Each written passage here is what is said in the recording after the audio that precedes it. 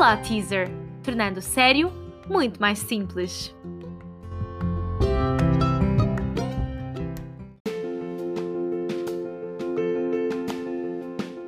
Este podcast é desenvolvido pela Sociedade Faria de Oliveira Advogados.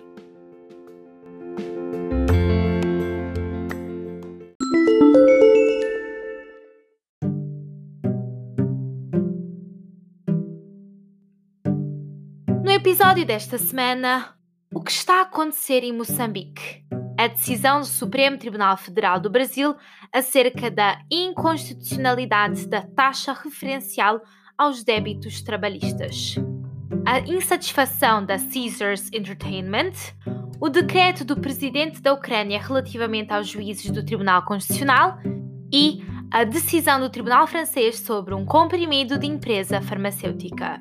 A propósito, não se esqueça de nos seguir, avaliar e deixar o seu comentário no Spotify, Apple Podcasts, Google Podcasts ou onde quer que nos ouça. Sou a vossa anfitriã, Natália Faria de Oliveira. Vamos?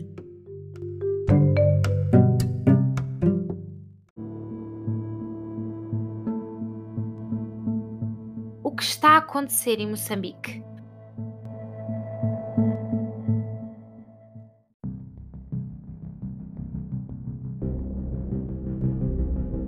Ou melhor, o que não está a acontecer em Moçambique? Não vemos sinais significativos de ajuda ou pressão internacional para combater o crescimento do grupo Estado Islâmico no norte de Moçambique, seja das Nações Unidas ou das comunidades portuguesas. E isto é relevante porque a Comunidade dos Países de Língua Portuguesa, fundada em 1996, é uma organização multilateral e uma associação política que se centra na cooperação de países de língua oficial portuguesa. Portanto, óbvio que Portugal e Brasil fazem parte, mas também outros países como Angola, Cabo Verde e Moçambique. A notícia mais recente foi o horrível ataque pelos militantes jihadistas na cidade de Palma. Não vamos explicar os detalhes do ataque, mas digamos que foi um banho de sangue. Digamos também que isto não é uma novidade. Tudo começou em 2017, na província do norte de Cabo Delgado, quando o grupo Al-Shabaab começou a mobilizar-se na região e a orquestrar ataques. Al-Shabaab significa os jovens, e em 2019 prometeram fidelidade ao grupo Estado Islâmico, sediado no Iraque e na Síria.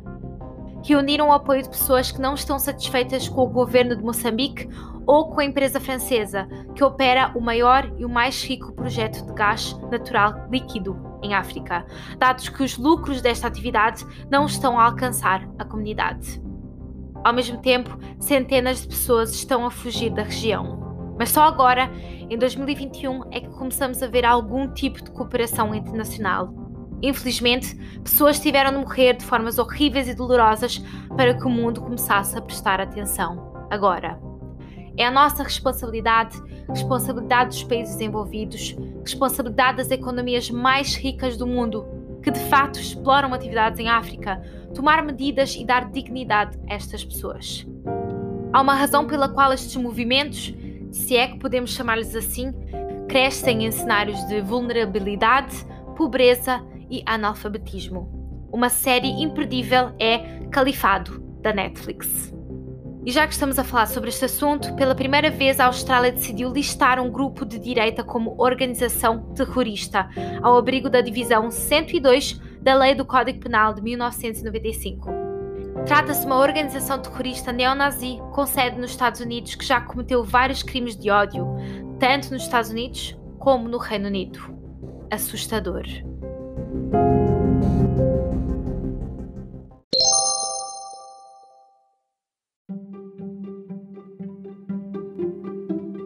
Pensámos que devia saber.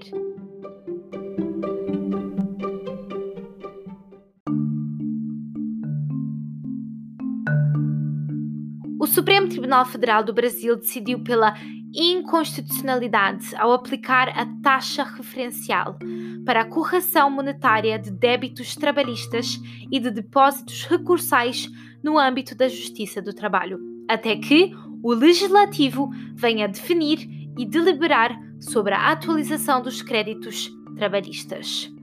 Caso não sabia, a chamada taxa referencial foi criada em 1991, a fim de controlar a inflação brasileira.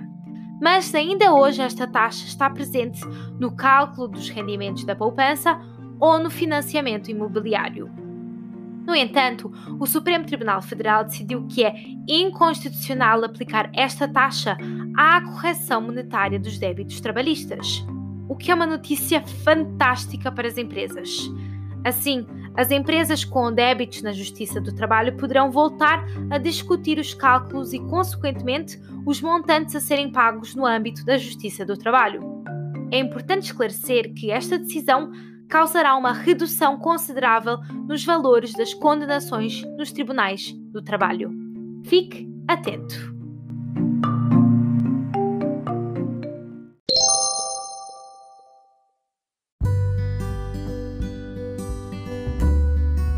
Fique comigo!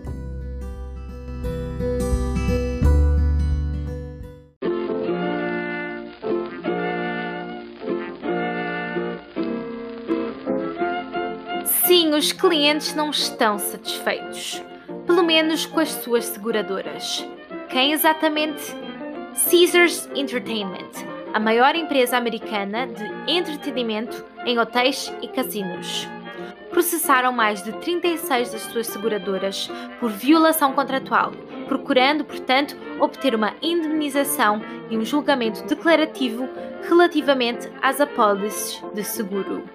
A Caesars alegou que as suas apólices de seguro cobriam todos os riscos.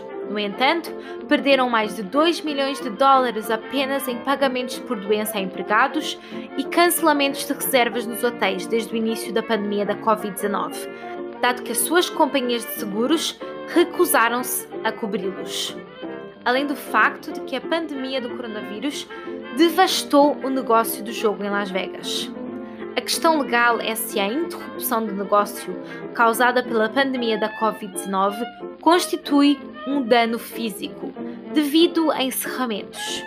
Os tribunais já decidiram que a perda de uma utilização prevista de uma propriedade não constitui um dano físico. No entanto, o Caesars alegou ter pago mais de 25 milhões de dólares por ano a fim de garantir as apólices contra todos os riscos.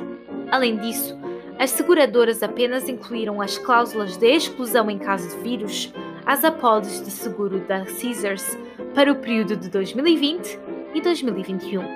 Coincidência? Dado que estamos a atualizar-vos sobre algumas notícias legais americanas, achamos que deviam saber que o governador de Nova York, Andrew Cuomo, assinou uma lei que legaliza a marihuana recreativa para adultos. Apenas. Isto significa que possuir e utilizar de forma recreativa até 85 gramas de marihuana é agora legal.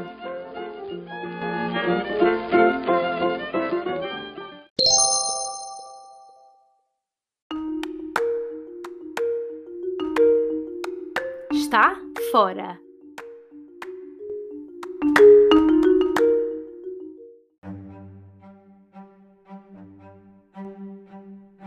O presidente da Ucrânia, Volodymyr Zelensky, dispensou 2 juízes do Tribunal Constitucional.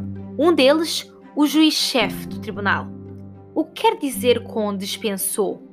Ele assinou um decreto revogando os decretos do antigo presidente, que nomeou Tupitsky e Kazminin como juízes do Tribunal Constitucional. Esta decisão surge após este tribunal ter cancelado disposições específicas da reforma anticorrupção que o governo pretendia implementar em outubro de 2020. Mas por que foram despedidos? O presidente considerou que as suas ações constituem uma ameaça à segurança nacional. Naturalmente, eles recorreram, na passada terça-feira, para o Supremo Tribunal da Ucrânia.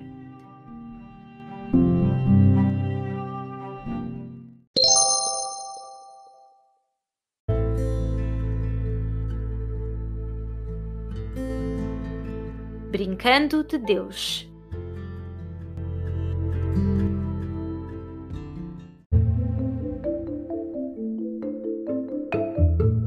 Na segunda-feira passada, um tribunal de Paris decidiu condenar uma gigante farmacêutica por fraude qualificada e homicídio involuntário em relação ao seu comprimido para diabetes e perda de peso, chamado Mediador. Qual foi o efeito secundário que eles se esqueceram de mencionar? A morte? Sim! Foi alegado que este remédio matou centenas de pessoas. Oh meu Deus! O tribunal condenou esta empresa farmacêutica em 2,7 milhões de euros. E não estamos a contar as indemnizações aos autores da ação, nem as ofertas de indemnização aos consumidores, que totalizaram quase os 200 milhões de euros. No entanto, a empresa farmacêutica não estava sozinha aqui. O tribunal também condenou e multou a Agência Nacional pela Segurança dos Medicamentos e Produtos de Saúde em mais de 300 mil euros, por não proteger os consumidores. A questão central do caso era como é que, durante mais de 3 décadas, foi prescrito mediador a centenas de pessoas, apesar de haver muitos alertas relativamente ao risco e perigo deste remédio. Ninguém foi capaz de responder, exceto o fato de que este comprimido foi retirado do mercado em 2009.